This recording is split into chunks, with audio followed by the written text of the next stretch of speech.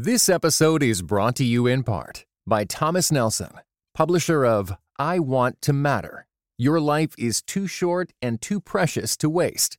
Written and narrated by New York Times bestseller Kathy Lee Gifford. Available now everywhere you get audiobooks.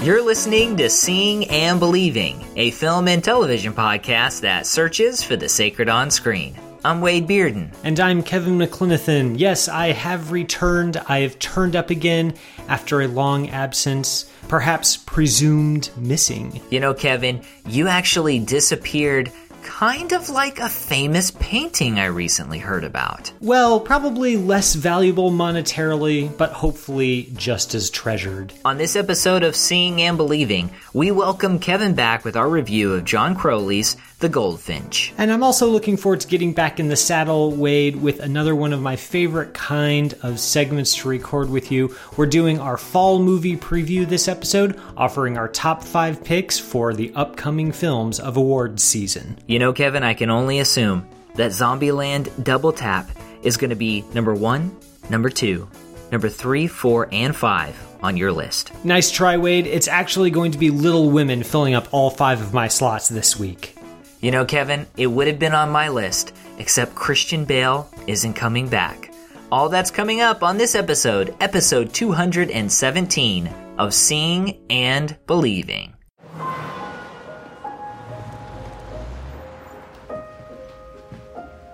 Mom, I've got a guest for you. Now, you must tell me, what have you been doing with your life? Dealing antiques? Antiques. When you were a child, I used to catch you studying my paintings. You'd always go straight to the very best ones. The Peel, the Lane, the Copley. I used to think, a kindred spirit. Mrs. Barber, I am so sorry. I don't need to tell you about loss.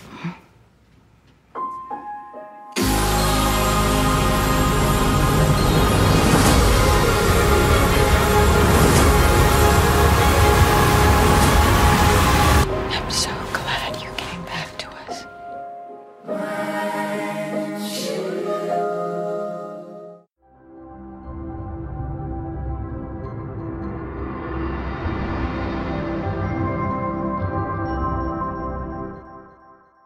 That is a clip from The Goldfinch. We're going to get into our review here in a minute.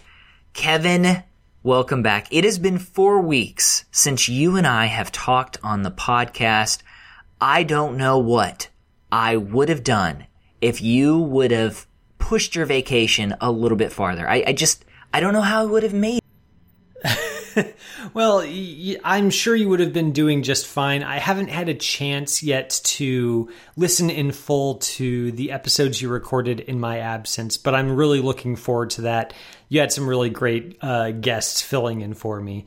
I kind of wish that I had taken a little bit more vacation, both so I could have had more time in Greece and also so that they could have had more time on the show. Yeah, well, they did great. So Sarah Welch Larson came on a couple weeks ago, and then Blake Collier came on last week, and that was a lot of fun. I am glad that you're back. Did you have a chance, Kevin, to watch any movies while you were out?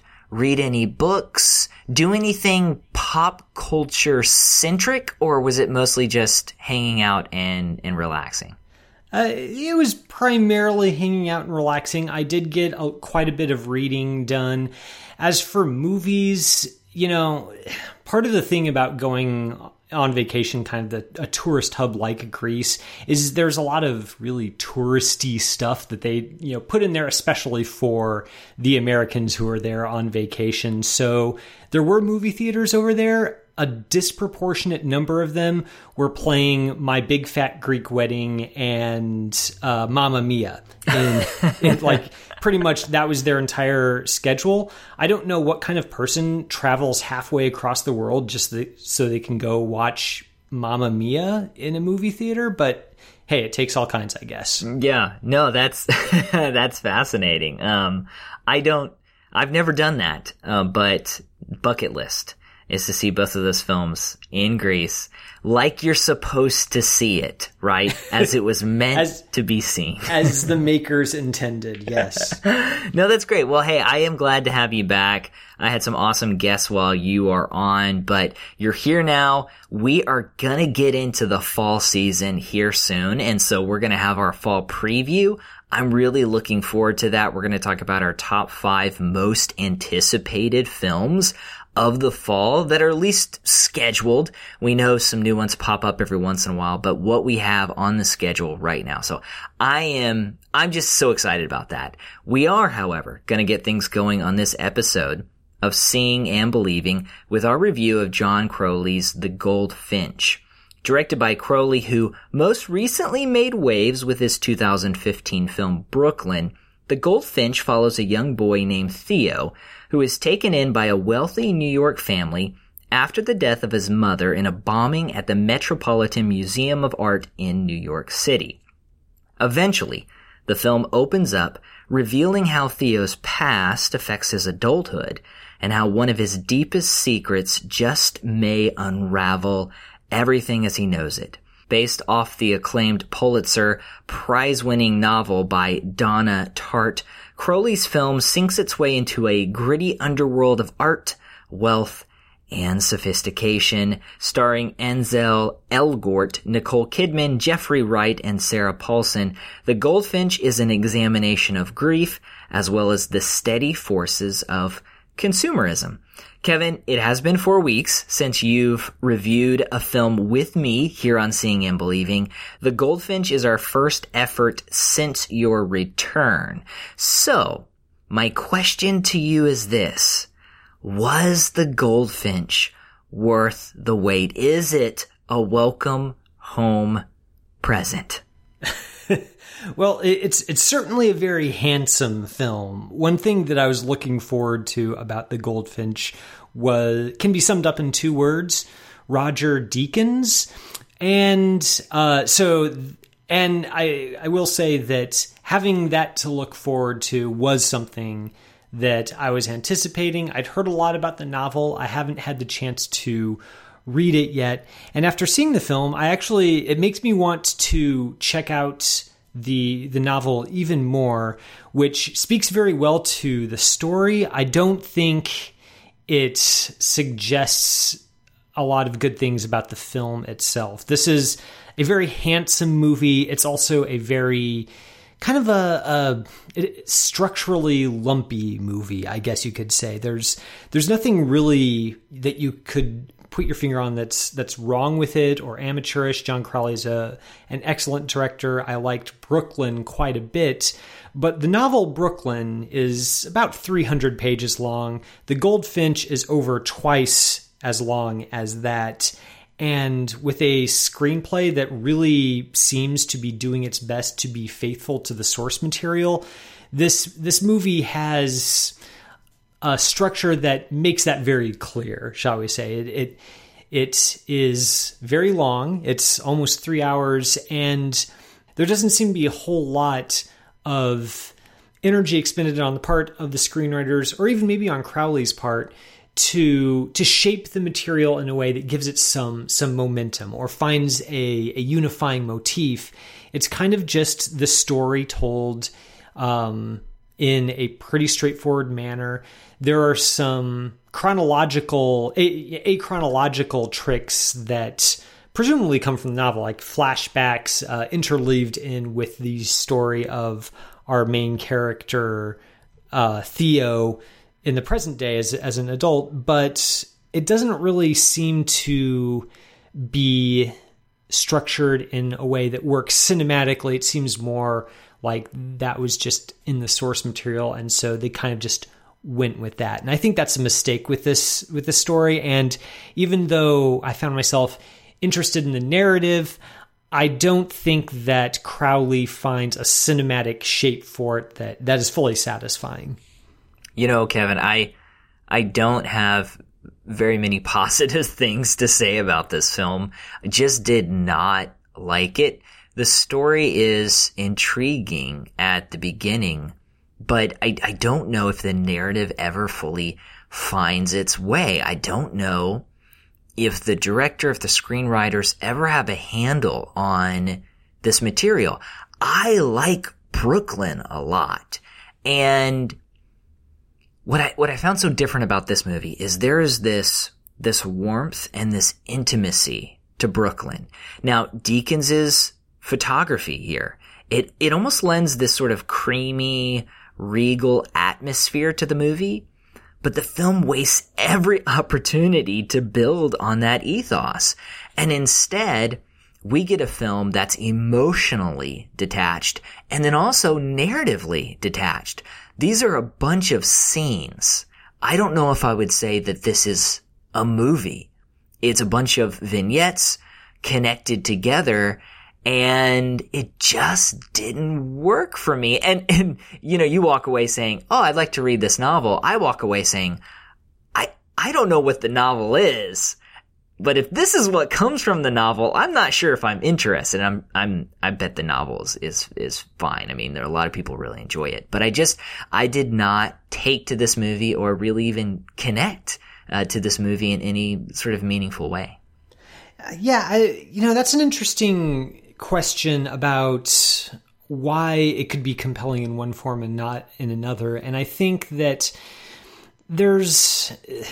and again, not having read the novel, this is speculation, but at least in a novel, there's a lot more potential to explore the interiority of the characters in a way that feels pretty natural, right? Like you have the ability to narrate a character's thoughts, and that's something that cinema historically is just, that's not one of the medium's strengths. And I wonder if we're missing kind of that secret ingredient that is the glue that holds, as you say, the sequential progression of scenes together in a way. When you watching this film, I guess, is an exercise in finding maybe individual scenes compelling, but then after the scene ends, it moves on to another one that might also be individually compelling, but doesn't seem to follow on very naturally from what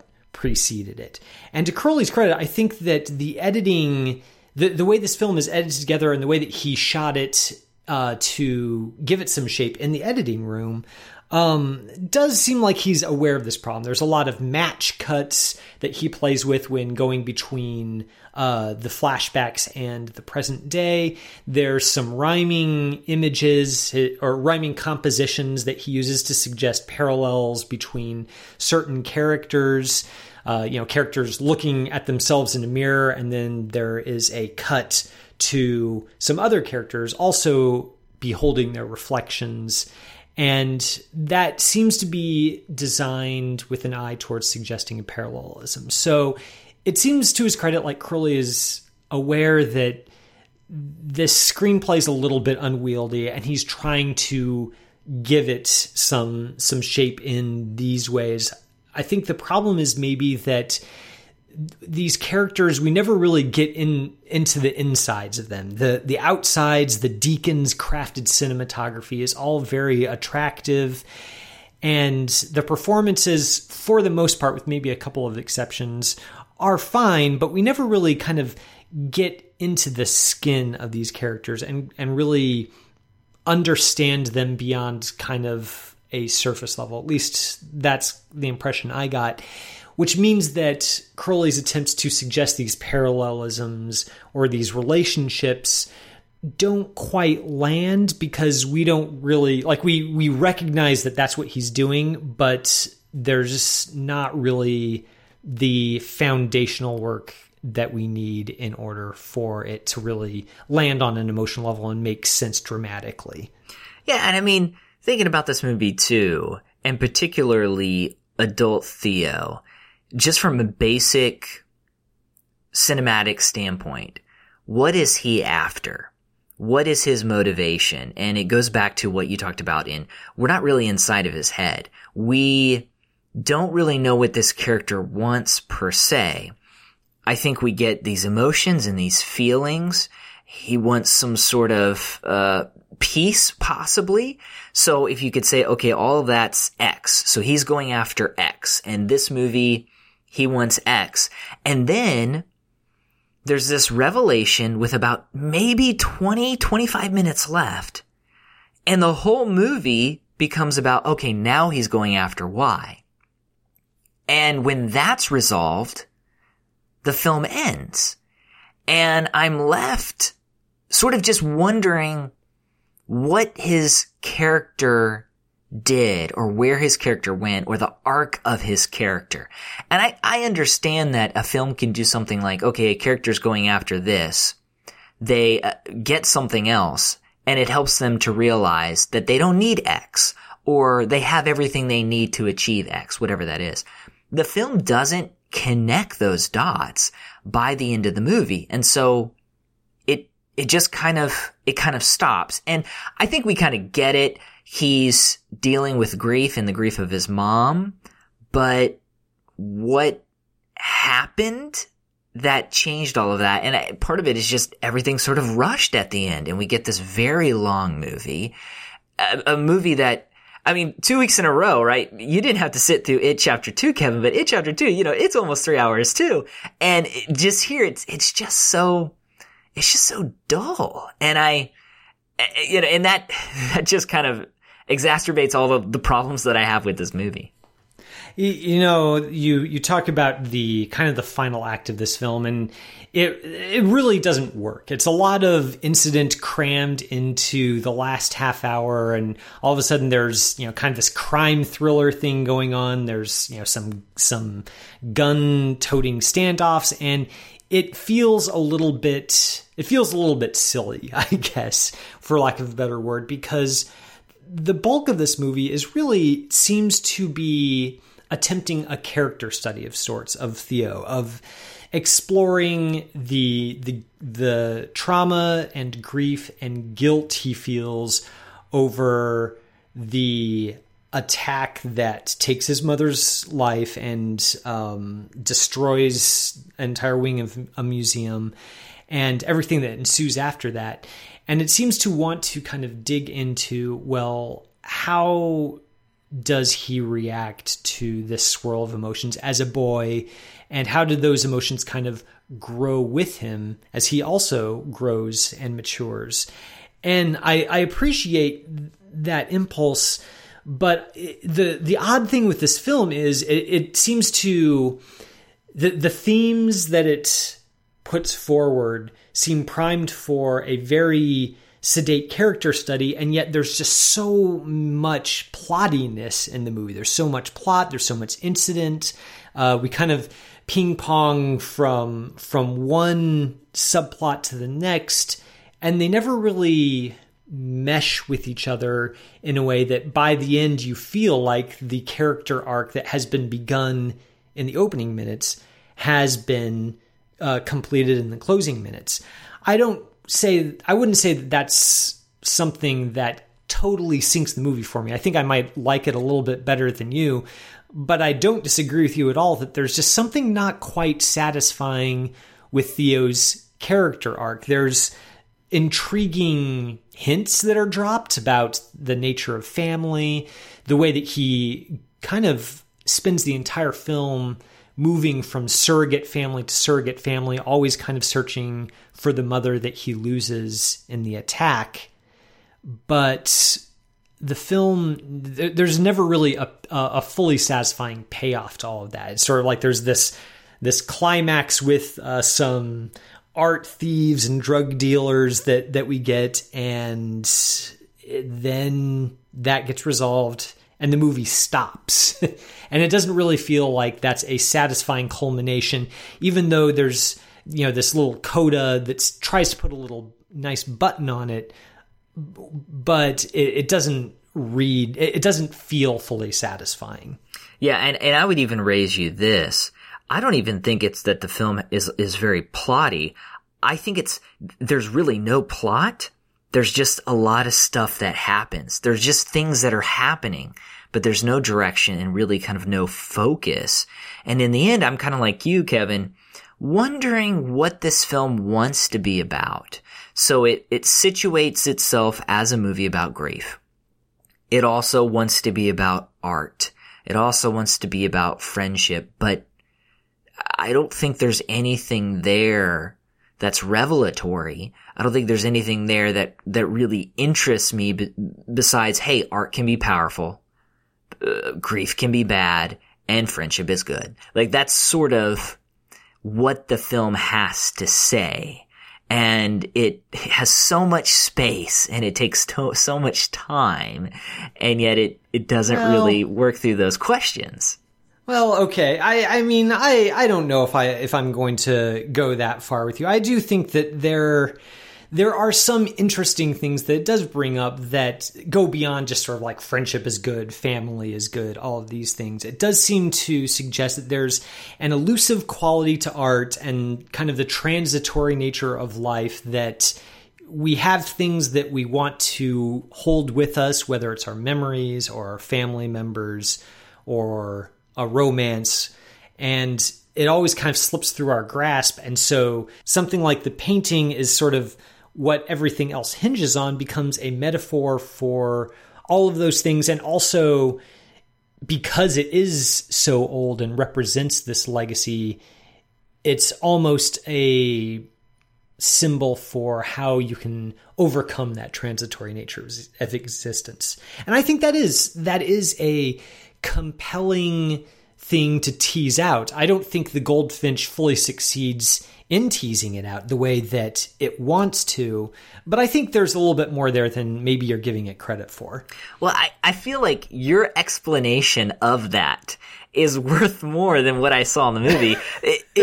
We see it. Okay, yeah, there's a painting. He got it when his mom passed away, and he holds on to it because it's a way for him to hold on to his mom. Okay, we get it. But I don't think there's any other exploration that happens outside of that basic piece of information. And yeah, like I said, you said it great. I think what you say is awesome. I just don't think the film gets to that level. I mean, the plot, the amount of incident in this story maybe distracts from that a little bit. Maybe that's kind of what I'm getting at when I say that it's shaped kind of like a character study, or like something a lot more deliberate and deliberately paced. But the actual screenplay just crams so many events into this story that it kind of crowds out some of that more deliberate, meditative stuff that really, I think, is the strongest parts of the film. Yeah, well, that is, I think, a good way to put it and a good way to end our review. Listeners, The Goldfinch is currently playing in theaters. We'd love to get your thoughts. Maybe you have seen the book, and you can basically help us to have a better idea of this material, whether you think the movie did a good job of representing the book, or maybe you think the movie didn't do a good job of representing the book. We'd love to hear your thoughts.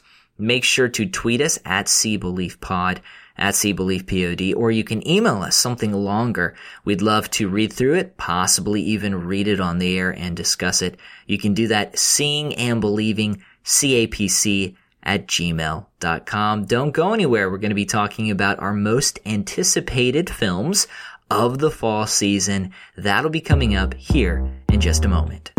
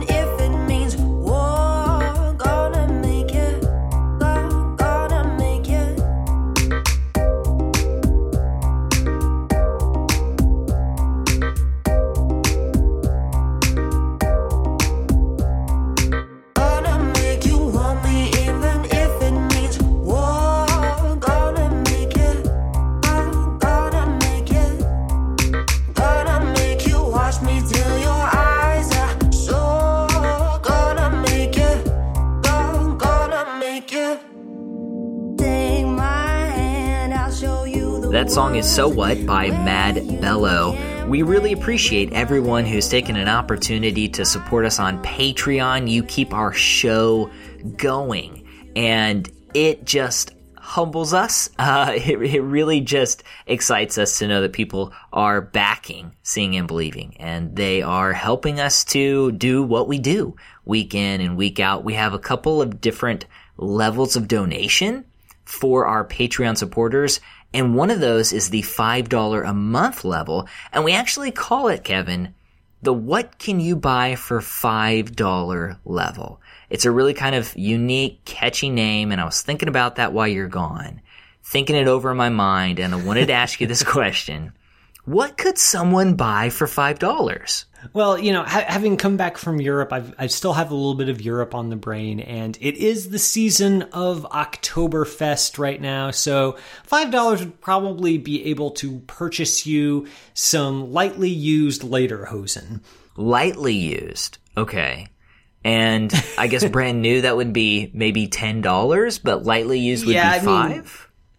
I mean, who knows how much brand new lederhosen would run you? Probably an astronomical sum, which is why you buy them used. It's like a car. It's much more economical to get them used than to buy them new. $5 seems about right. Yeah, because here's the thing. When you drive lederhosen off of the lot, it decreases by 10% in value they could be brand new, but just by driving it off the lot, you lose 10% brand new. 100%. And insuring them, woof. It's a money pit, but if you have to have them, going used is the way to go. It definitely is. Listeners, you can buy those for $5 or you can support us monthly on Patreon. Just go over to patreon.com/seeing_believing_podcast. $5 a month will not only help you support us with our Patreon, but $5 a month will also let you become a member of Christ and Pop Culture and support all the great writing that goes up on christandpopculture.com. Wade, there's a pretty interesting article that KB Hoyle wrote for us about a week ago about the new Joaquin Phoenix movie Joker that's coming out in October. We're going to be offering our fall movie preview, and I'm not going to spoil whether that film is on one of our top fives, but the article that KB Hoyle wrote about it I thought was pretty interesting. It's titled Dancing with Milton's Satan, The Joker and a Fascination with Evil, and it's a really intriguing look at anti-heroes, what attracts us to them, and the potential pitfalls of finding ourselves maybe too taken in by charismatic evil. So she begins by talking about John Milton's Paradise Lost, which I happen to think is one of the greatest works of literature in the entire English language. So of course I'm in the bag for that. But then she goes on to talk about G.K. Chesterton, Heath Ledger's Joker in The Dark Knight, and then progressing to Joaquin Phoenix's stint as the character in the upcoming Joker. It's a really interesting article. Highly recommend it to our listeners. And if you become a member of Christ and Pop Culture, that is the sort of writing that you help support with your hard-earned dollars.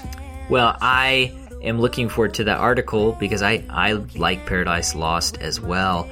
And I'm not going to ruin whether the Joker is on my list or not, but there is this really kind of interest I have with the movie and the origin story. I read The Killing Joke not too long ago, which also explores Joker's origin a bit, but also Batman is still the hero. So it's definitely an interesting take and one that I think is probably going to cause a lot of division when the movie comes out. So we can all kind of gear up for that and be ready for that.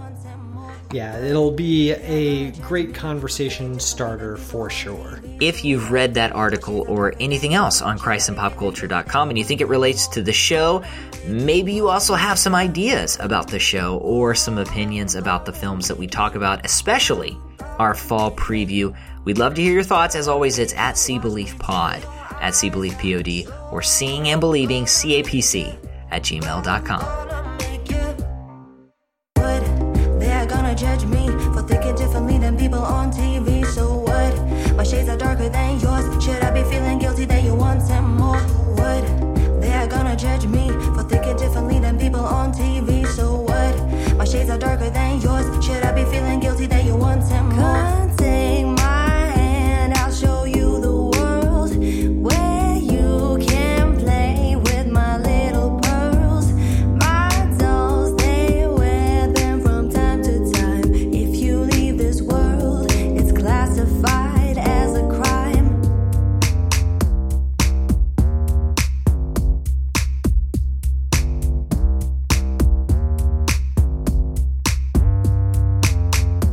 We're back with the second half of our show, and that is a phrase, Wade, that I have not said for about 4 weeks now. Yeah. So it's good to have it coming out of my mouth once again, and I'm looking forward especially to this second segment. I love doing top fives.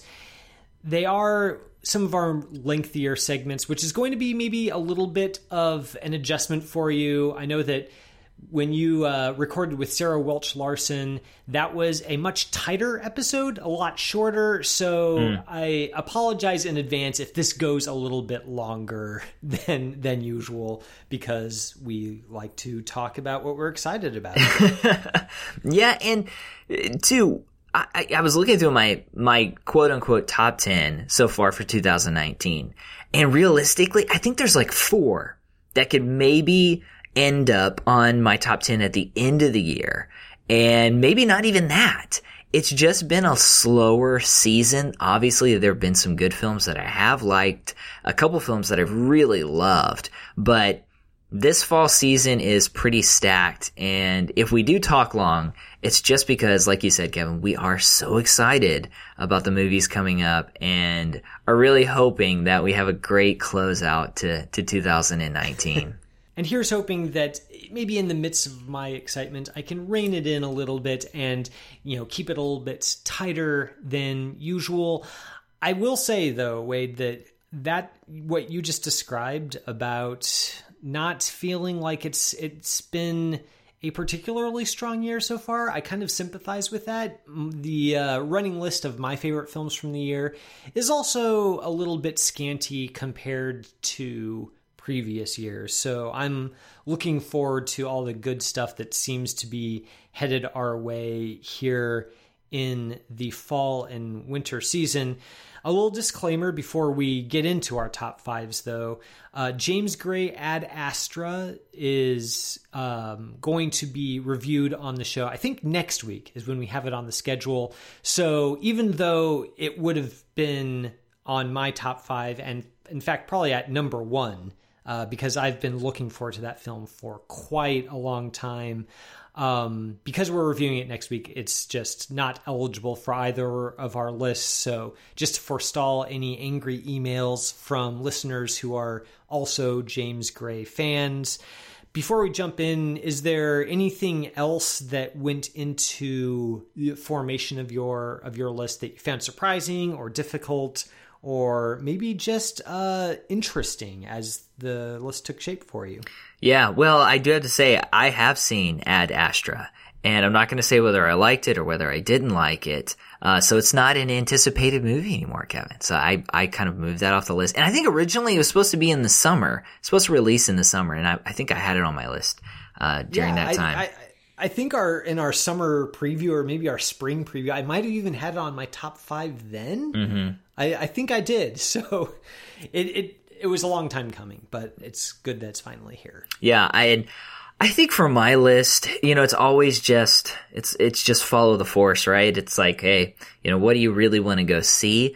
In the summer, I felt like there were a lot of blockbusters. It was a very blockbuster heavy list. And I have a couple of, I guess you could say, some blockbusters on this list, but I'm really excited that we're going to get some unique films. We're going to get some original films, and that just has me over the moon because there are some movies that are not franchise movies. They won't have sequels and one and dones. And so I am just very pumped about that. So that's kind of I guess you could say an overview, what I observed as I was looking at the fall season. Sounds a lot like my own experience putting together my top 5. So let's get into it, actually. So what do you have at your number 5 list to kick us off? Yeah, so yesterday at number 5, I actually had James Mangold's Ford vs. Ferrari. So it's the story. It stars Matt Damon and also Christian Bale. As you remember, too, Mangold directed Logan and Walk the Line, films that I really do like. And then I was reminded, Kevin, of another film. And for some reason, I didn't think about it as I was putting together this list, and I said, no, it has to be on the list. So I moved out Ford vs. Ferrari, a film that I am very much looking forward to. And I moved in that slot Trey Edward Schultz, his film, Schultz's Waves. It's to be released on November 1st. Here's the movie's official synopsis. 2 young couples navigate the emotional minefield of growing up and falling in love. That's not a lot of information. The trailer is not plot heavy, but it really does look fantastic. Schultz is one of those filmmakers that I've been watching for years. Krisha is a phenomenal picture, and it was on my top 10 of that year when it was released. I enjoyed It Comes at Night. It's fallen a little bit after that first viewing, but this film looks to continue Schultz's emphasis on family relationships, which play a large part in both of his previous films. It also stars one of my favorite actors working today, Sterling K. Brown. I think he's fantastic, but I feel like he hasn't been in a lot of great movies. And I am very much looking forward to seeing him here.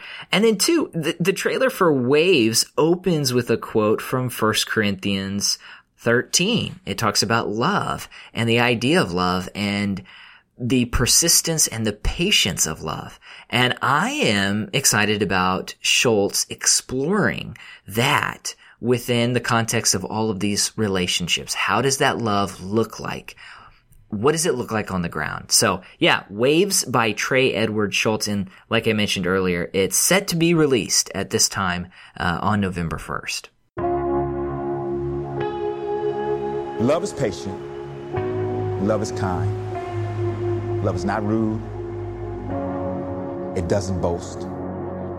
Love also forgets wrong. I will always love you. How I do. It's been hard, hasn't it? Let go of a prayer for you. How you doing with everything? I'm good. Just a sweet word. You know it's okay if you're not. The table is prepared for you. I'm trying to give you the tools to succeed in this world. It's not easy out there. Everything I do is for y'all. Everything. I know you're under a lot of pressure right now, but I'm just getting really scared. But you'll have this place to call home. Everything's gonna be okay, all right? Always. We're in this together.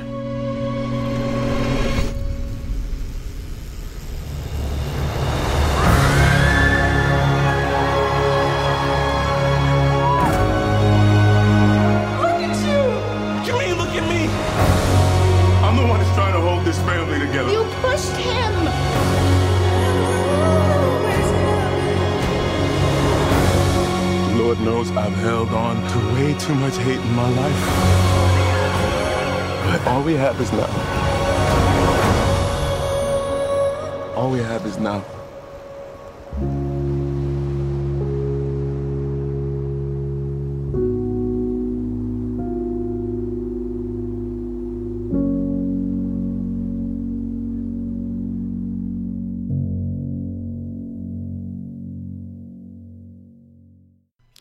Yeah, that is a film that I am looking forward to quite a bit. It's actually my number 6, so didn't quite make the cut for my top 5 list, but I'm with you in thinking that Schultz is he's a filmmaker with a lot of promise. I think Krisha was a pretty stunning film to come out from such a relatively inexperienced director. It Comes at Night was maybe not exactly what a lot of people were expecting from him as a follow-up, but I thought there was a lot of strong points to it. And with Waves, just the subject matter sounds really great. So I'm looking forward to that one quite a bit. November 1st is going to be a little bit of a packed weekend, though, Wade, and that is going to be the weekend for my number 5 as well. I'm looking forward to Martin Scorsese's The Irishman, which is his first narrative feature collaboration with Netflix. This is, of course, the story of Frank Sheeran. He's a mob hitman who is involved with the disappearance of Jimmy Hoffa. And looking at this cast list, it's like a who's who of Scorsese heavy hitters. You've got Robert De Niro, Al Pacino, Joe Pesci, Harvey Keitel. I mean, the cast list just looks incredible. It's Martin Scorsese kind of returning to a comfort zone for him in the tale of, mob families and hitmen and exploring a certain arm of the crime underworld. And I don't think that my favorite Scorsese pictures actually come from that setting, but there's no question that it is a setting that he feels eminently comfortable in. I'm looking forward to seeing what he does with this particular story. I'm also looking forward to seeing Ray Romano play a member of the Bufalino crime family. That is going to be something that I'm going to be interested to see if Romano has the range to pull it off. I think he can do it, but we'll see. Scorsese's The Irishman, coming out on November 1st, is my number 5. Yeah, so it's actually my number 4, so I'll just kind of continue this conversation. I'm very excited about this picture. This movie has made headlines due to it not only being over budget, but also for reportedly using de-aging technology on a number of different performers, including De Niro. So how that's going to turn out, I'm not sure. I'm not too familiar with this story and what all happens, but I'm hoping I'll have a chance to see it in its limited run before it hits Netflix. I want to see this on the big screen, and Scorsese and gangsters always has me interested. I wasn't a huge fan of Casino. I do like Goodfellas, and I like The Departed. So this one I'm hoping will be more like like Goodfellas and The Departed versus Casino. I'm also wondering about the moral center of this film. And I've talked about this before, but I think that Goodfellas has a moral center. You have the beginning, the first half of the movie. It's all about the glitz. It's all about the excitement and the benefits of being in that particular world. And then you get what we see at the very beginning of the movie, a murder, the body is being buried, and then everything unravels after that. And I know there are some people who walk away from Goodfellas and say, wow, that must be cool to be a part of that world. But when I walked away from that movie, I thought to myself, I'm so thankful I'm not a part of that world. So I'm interested in the moral center and what this film will say about that type of life and what that looks like, and also what that does to a person. So yeah, The Irishman, it's going to be a good November 1st. I'm hoping at least.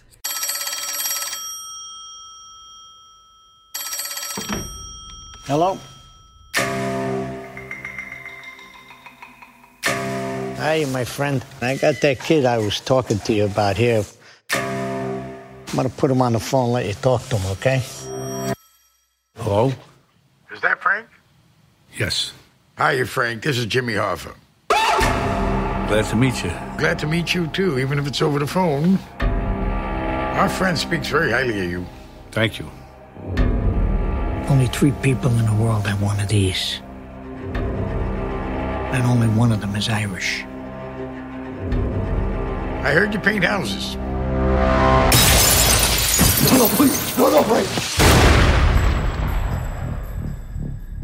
Yes, I do, sir. Well, one of the thorny things about Scorsese, at least in this mode, is the level to which the misbehavior and the immorality that he depicts on screen is seductive. That was a criticism that was leveled at The Wolf of Wall Street most recently, that, obviously that movie has a very clear point of view. It doesn't condone Jordan Belfort at all, and it makes very clear that these are evil men doing evil things.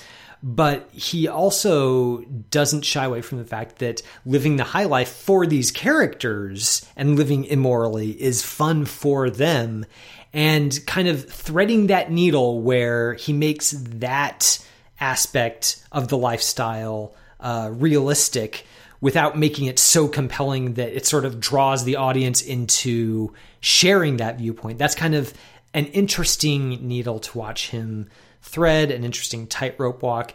I'm really curious to see how he manages that in The Irishman. Well, that was your number 4, so I'll just continue the wave with my number 4, which is another crime picture, actually. This is Uncut Gems. It's coming out on December 13th, and this is from the Safdie brothers. More recently, they were the directors of the Robert Pattinson starring Good Time, which takes place over the course of a single crazy night as a hood kind of is running from place to place, just trying to keep one step ahead of all the bad things that are coming after him. I didn't care overall for the film. I thought it was fine. I had some problems with it, but there's no arguing that the Safdie brothers directing in that film was on point, and I'm really excited to see what they do with this new picture, which stars Adam Sandler as a New York City jeweler who's kind of looking for the next big score and gets in, of course, over his head. And I'm interested in it for the Safdies directing. I'm also interested to see Adam Sandler take on a less comedic role and flex his dramatic chops. We all know he has it in him. It's a side of him as an actor that we see all too little of. So I'm really looking forward to witnessing more of that in Uncut Gems. So it got a lot of reviews coming out of the Toronto International Film Festival. I can't wait to sit down with it and see what all the fuss is about. Yeah, I haven't seen the trailer. I don't even know if there's a trailer out there, but this just missed my list. I liked Good Time a lot. I mean, that's like a movie on drugs. There's so much craft that went into that picture, and the synopsis for this one alone makes me excited. And then too, like you said, I'm always excited to hear about Adam Sandler stretching himself and being in a good movie. He's in so many bad movies, and we joke about all the Netflix films that he makes, but he is a talented actor. I really do think when he tries and when he's with the right director, he can do some great stuff.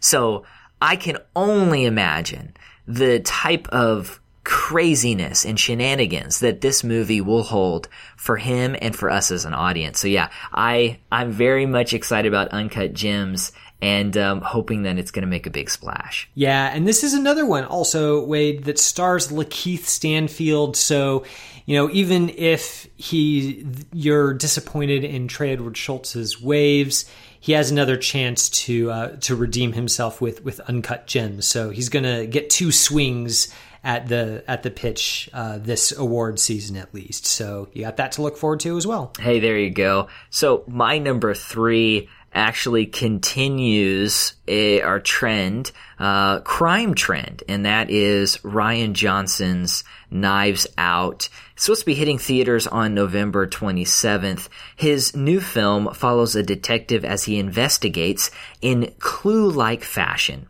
a death in a family where anyone could be a suspect. The film stars Chris Evans, Toni Collette, Daniel Craig, among many, many others. There are so many talented performers in this film, and it looks to be, Kevin, violent and delicious. I've seen one trailer. I don't think I want to see the second trailer. I think that was just released. And this just has me pumped. The reviews have been very good so far. And that has me excited because with a film like this, what I'm always looking for is the end, is wrapping it all up.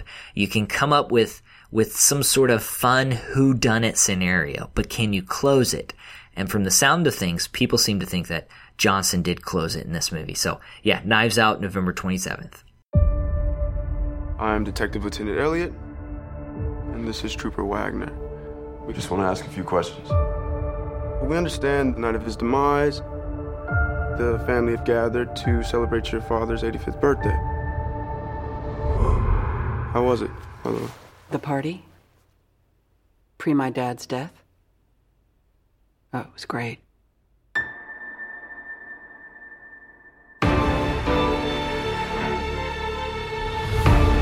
Ladies and gentlemen, I would like to request that you all stay until the investigation is completed. What? Can we ask why? Has something changed? No. No, it hasn't changed, or no, we can't ask? Everyone has those directors who, when they come out with a new movie, or when you hear that they're coming out with a new movie, you immediately sort of sit up straight and take notice and go, oh, I can't wait to see that. The Coen brothers are some of those filmmakers for me. Rian Johnson is another one of those directors. I like him quite a bit. And yeah, Knives Out, that is a good pick for your number 3. Another one of those directors of the stripe that I just mentioned for me is Bong Joon-ho, the Korean auteur. Most recently, he directed Okja for Netflix, which was a rare misfire, at least in my mind, for him. But I love him as a filmmaker. I love the sensibility he brings to all of the films that he directs. And his new film, Parasite, is my number 3. It's slated for release October 11th. It won the Palme d'Or at Cannes. It is a movie that I've been hotly anticipating. It's a return to thriller territory for him. So Okja was more kind of like a parable, an environmentalist parable, a little bit more whimsy in that one. This one seems to be going a bit darker, maybe more of the Memories of Murder Bong that I originally fell in love with. It's a thriller with overtones kind of class warfare. This is a movie about a family that cons their way into the good graces of a richer family. So they offer their services as an English tutor for the rich family's children, then as an art therapist for this rich family's children. And over time, they kind of insinuate themselves into this upper class life. Bong himself has described it as a pitch black modern fairy tale, and I am 100% on board for it. So Bong Joon-ho's Parasite, that is my number 3 most anticipated film of the next few months. Yeah, I'm excited about that movie too. Also disappointed with Okja. I'm not as knowledgeable as Bong Joon-ho's work as you are. And so my goal is to watch 1 or 2 more of his films before I see Parasite. We'll see if that actually happens. But it definitely sounds like it would be up his alley. This story seems like him. So that has me looking forward to the movie as well. Have you seen The Host? That's my question for you. No, I haven't seen The Host. I haven't seen Memories of a Murder either. So those are maybe 2 of the ones I need to get to. I thought you had seen Memories of Murder. Okay, you have to see Memories of Murder. I know you're a huge fan of Zodiac, and Memories of Murder is Zodiac 8 years before Zodiac was made. So okay. I would say that Fincher, he made an okay movie, but Memories of Murder is the original, and you need to see that ASAP. So that is definitely your homework before Parasite comes out. Yeah, well, it's currently streaming on Amazon Prime, so it's there, and I just need to watch it. But yeah, okay. Well, I'll do that. I'm gonna try to commit right now to watch that film because yeah, like you said, I love Zodiac, and if you say this one's better, then that means it's probably a fantastic movie. We're talking about highly acclaimed foreign films, and I'm gonna shift directions just a little bit. To a movie that I have to stay on brand. And so my number 2 for the fall 2019 is Star Wars The Rise of Skywalker, J.J. Abrams. It's supposed to be released December 20th. I'm genuinely looking forward to the quote-unquote conclusion of the Skywalker saga. I like The Force Awakens quite a bit. It made my top 10. I watch it periodically. My kids watch it, and I always, if it's on, I always gravitate towards the TV. It's just an entertaining picture. I thought that The Last Jedi was phenomenal, and I hope that Abrams can continue along the path that Rian Johnson laid with that film. I don't want him to backtrack. I want him to move forward into the future, into new territory, instead of treading the well-worn path that we've seen with other franchise films, and even within the Star Wars franchise itself. Also, what is Abrams going to make of Destiny? What is he going to make of that hero persona? And Johnson, with some revelations about Rey, sort of changed courses a bit when it came to Destiny and when it came to this Force Providence. And I'm fascinated with how Abrams is going to close this thing out. I mean, it could be incredible, Kevin, and it could also be really bad. I don't know, but I'm really excited to check it out.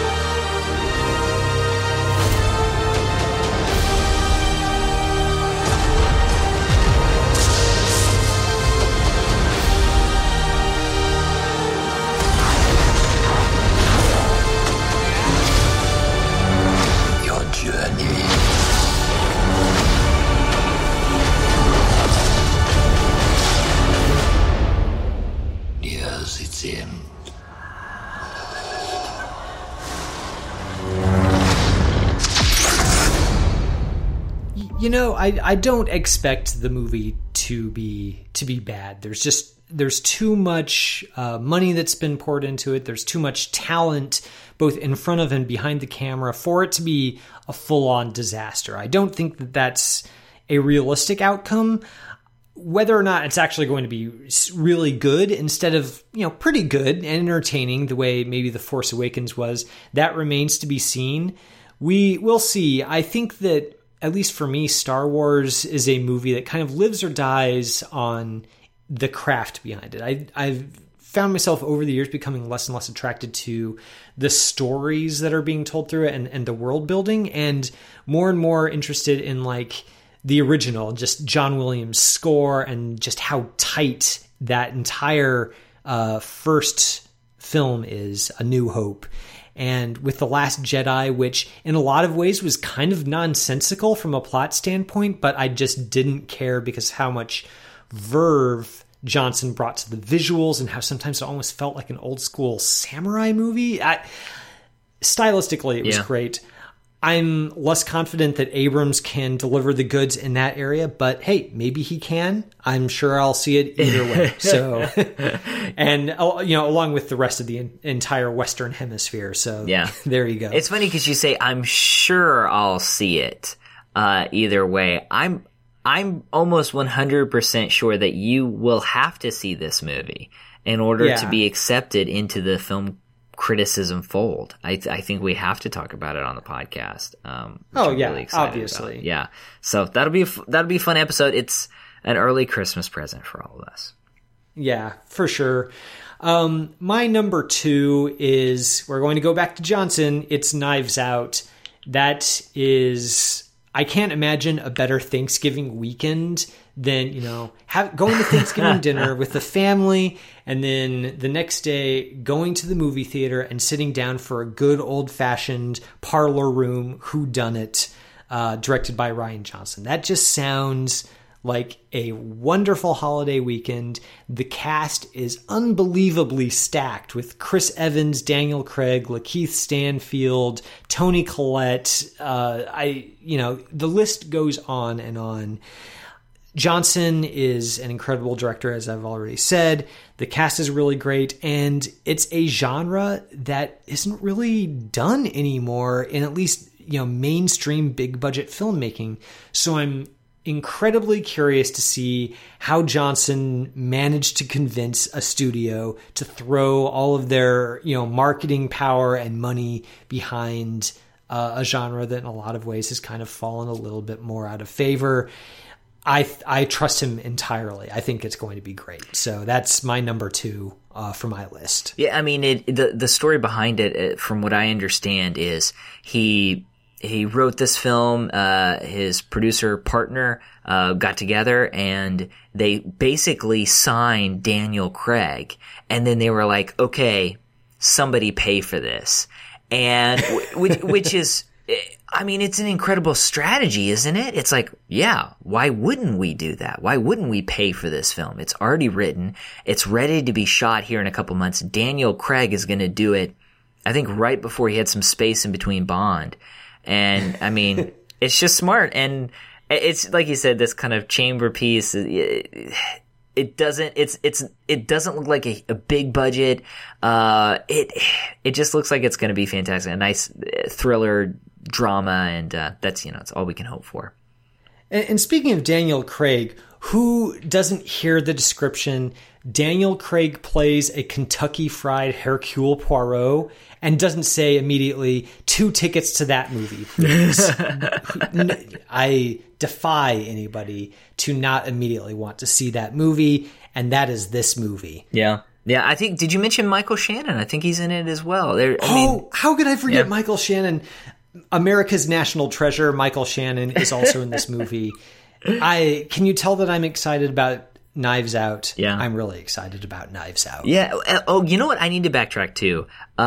Another national treasure that is actually going to be in The Irishman. Jesse Plemons is in The Irishman. And so you just have some of these actors that, anytime they're on the screen, I love to see them, and they're just kind of cropping up in the fall 2019, and I'm excited about it. I do want to go to my number 1. And I mentioned Star Wars. I mentioned being on brand. This next one is probably even more on brand.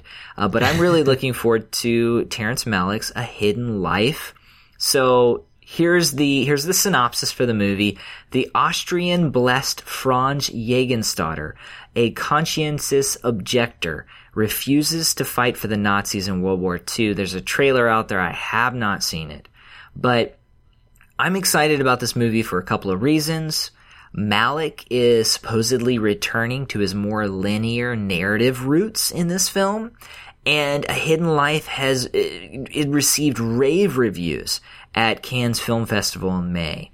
And it also continues Malick's faith-fueled focus, with the main character's Christianity playing a large role in the story. So all of that out there has me very excited. I liked Knight of Cups. I think it's good. I wasn't a huge fan of Song to Song, but this one just has me very intrigued.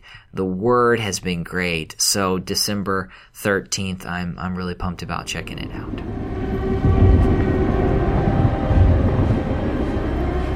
What's happened to our country?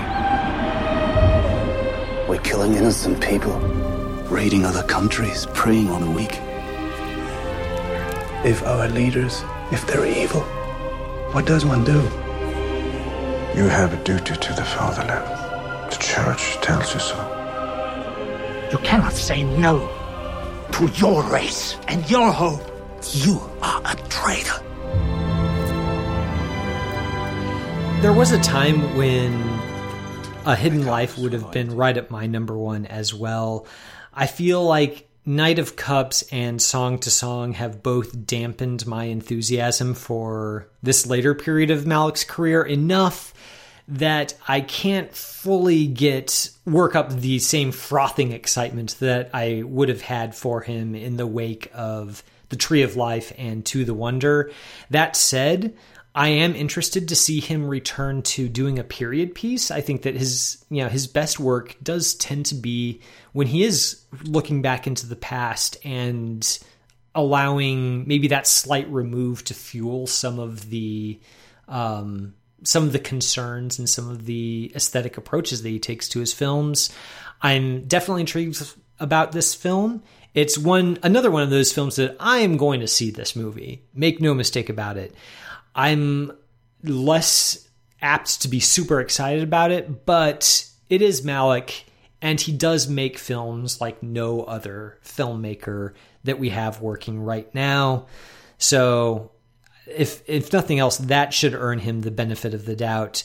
That's a good pick. Yeah, I'm really excited about it, and just what this change might mean to him and what maybe he's even learned. He seems like a filmmaker who, at least from what I've read from the seldom interviews that he does, it seems like he is someone who wants to continue to grow. And I'm fascinated by that. So that's why I'm looking forward to this movie. One of the reasons why I'm looking forward to this movie.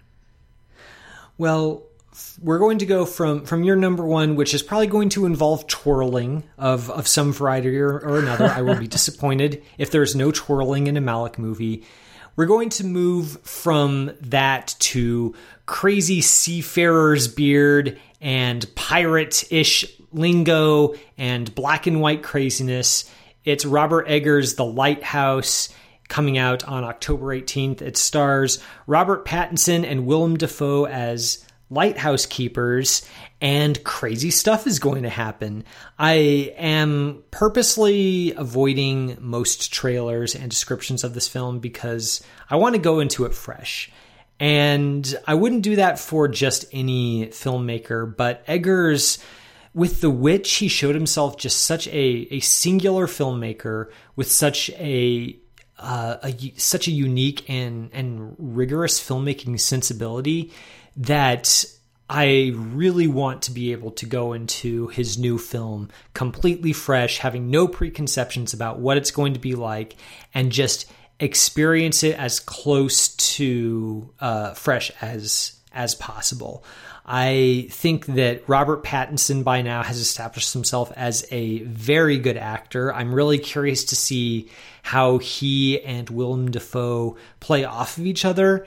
And just, I love how Eggers in The Witch was able to craft such an oppressive atmosphere without resorting to a lot of filmmaking pyrotechnics in the sense of, having boogity things jump out at you from the shadows. It's more subtle than that and horrifying than that, but he does it through other means than what we're used to seeing out of a horror movie or a thriller movie.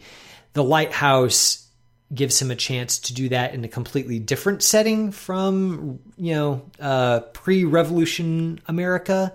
And like I said with Johnson, I'm 100% here for it. What I've heard of it makes it sound bonkers and exactly what I'm looking for out of an Eggers film.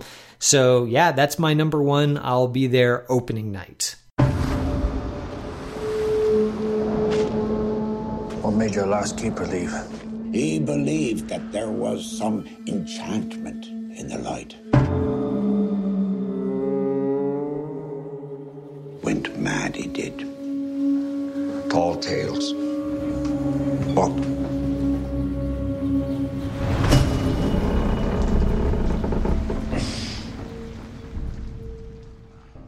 Yeah, I'm gonna watch this movie. I'm sure we'll talk about it. I don't know if I'm looking forward to it like you are. I think The Witch was made well. It's very disturbing and just kind of not my cup of tea. And so I'm thinking through The Lighthouse and I'm wondering, okay, how am I going to feel about this movie? I have no doubt that it is going to be effective. Will it be effective for me? We'll see as after I watch it. Oh, sorry. Yeah, I'm on record as saying The Witch is a very fine movie that I don't really have much desire to see ever again. And I think that that's kind of why I have so much fascination for The Lighthouse, because in a way, it's going to allow me to re-experience the same kind of theatrical experience I had with The Witch, without having to watch The Witch again, if that makes sense. And so, it's something that I don't take lightly, but I can't stay away from. I'm like a moth to the flame when it comes to Robert Eggers films, I guess. Yeah.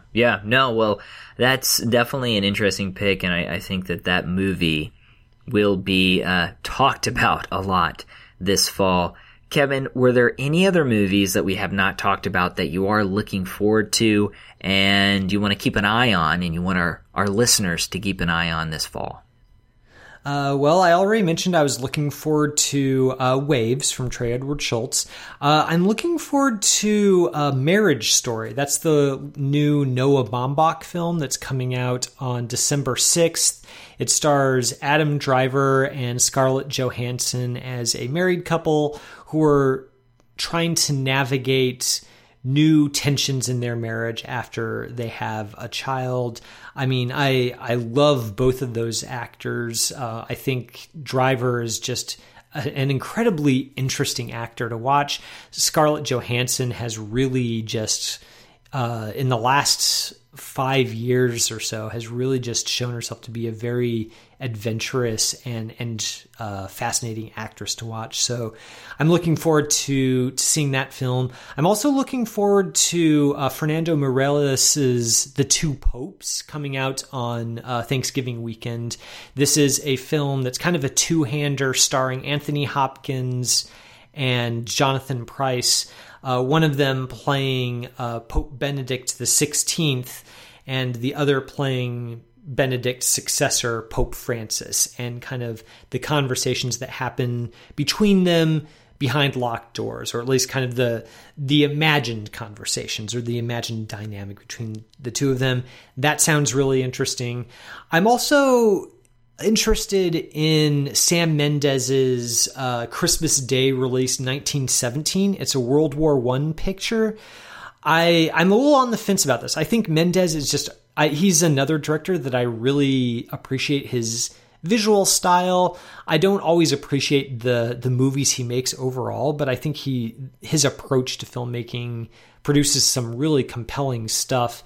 And World War I is some subject matter that, at least in American film, we don't really see as much. It's not something that fires the American imagination maybe as much as a conflict like World War II.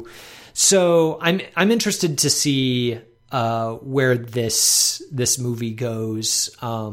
It seems a little bit Dunkirk flavored. At least the trailer made it look. The trailer steals a lot of the beats from the trailer for Christopher Nolan's Dunkirk. So it might not be very good at all, but I'm interested, and I will definitely be seeking it out as soon as I can. It definitely seems like a child of Dunkirk. No, those are good picks. A couple that we haven't talked about so far. Corey Finley, who directed Thoroughbreds. He just released, or actually just finished, a movie called Bad Education starring Hugh Jackman. It's about a public school embezzlement scandal, and I believe HBO just picked that up. They purchased it, and it's gotten some buzz. So I'm looking forward to that. The El Camino, a Breaking Bad movie. So there is a Breaking Bad movie. It does follow Jesse's character, played by Aaron Paul, of course. It is going to debut on Netflix October 11th. I don't know what to expect, but I trust Vince Gilligan because of Better Call Saul. He knew what he was doing there, so I'm sure that's going to be interesting, to say the least. And then, Kevin, I can't help myself. I am very much looking forward to A Beautiful Day in the Neighborhood starring Tom Hanks, directed by Marielle Heller. It's a feel-good movie. I know it's going to be a feel-good movie, but it's okay to just have a little bit of the warm fuzzies every once in a while, because there's some dark films coming out this fall season, so I think I'm going to need this at some point. So I'm excited about that one. Hey, I'm looking for Fred Rogers. In here. It's a beautiful day in this neighborhood, a beautiful day for a neighbor. Would you be mine? Could you be mine? Please won't you be my neighbor. Hello, neighbor. You're not going to get any stigma from me about feel-good movies. There is absolutely nothing wrong with those. I do have some reservations about Hanks possibly being miscast as Fred Rogers, but I'm willing to give it the benefit of the doubt. And I mean, Won't You Be My Neighbor was just, in some ways, such a gut punch of a documentary. It was so a balm to the soul in a lot of ways. So I am not going to say no to a double helping of soul balms when it comes to Fred Rogers' legacy. So yeah, I'll go see that. Yeah, I will go cry at that. I'm not ashamed to admit it. I was telling people, watch the trailer. Trailer's emotional. At least I thought it was. And I said, the tagline should be this November, get ready to cry. That would it would work on so many different levels, because I think that's how many of us are going to feel. And I probably will shed a couple tears in that movie. Listeners, that is our segment on fall 2019. We'll see what shakes out, what pans out at the end of the year when we put together our top 10 list. Let us know about the films that you are looking forward to coming up here in the next couple of months. Once again, that's at CBeliefPod, at CBeliefPod on Twitter. You can also email us seeingandbelievingcapc@gmail.com. Thank you for listening to this week's episode. It's brought to you by our Patreon supporters and ChristandPopCulture.com. Our producer is Jonathan Clausen, who every week helps us to search for the sacred on screen. Next week, we, if everything goes according to plan, are tackling James Gray's Ad Astra. You do not want to miss our review. For now, I'm Wade Bearden. My co-host is Kevin McLenithan. And until next time, this is Seeing and Believing. You have been listening to Seeing and Believing, an official production of the Christ and Pop Culture Podcast Network.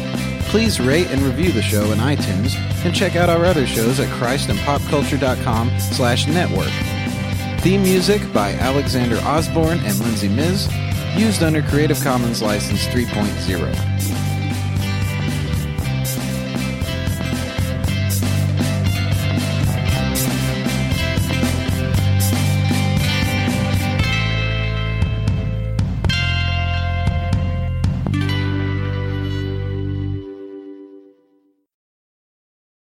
This episode was brought to you in part by the Truce Podcast. The new season examines the connection between some evangelicals and the Republican Party with the help of world-class historians. Subscribe to Truce in your podcast app or listen at trucepodcast.com.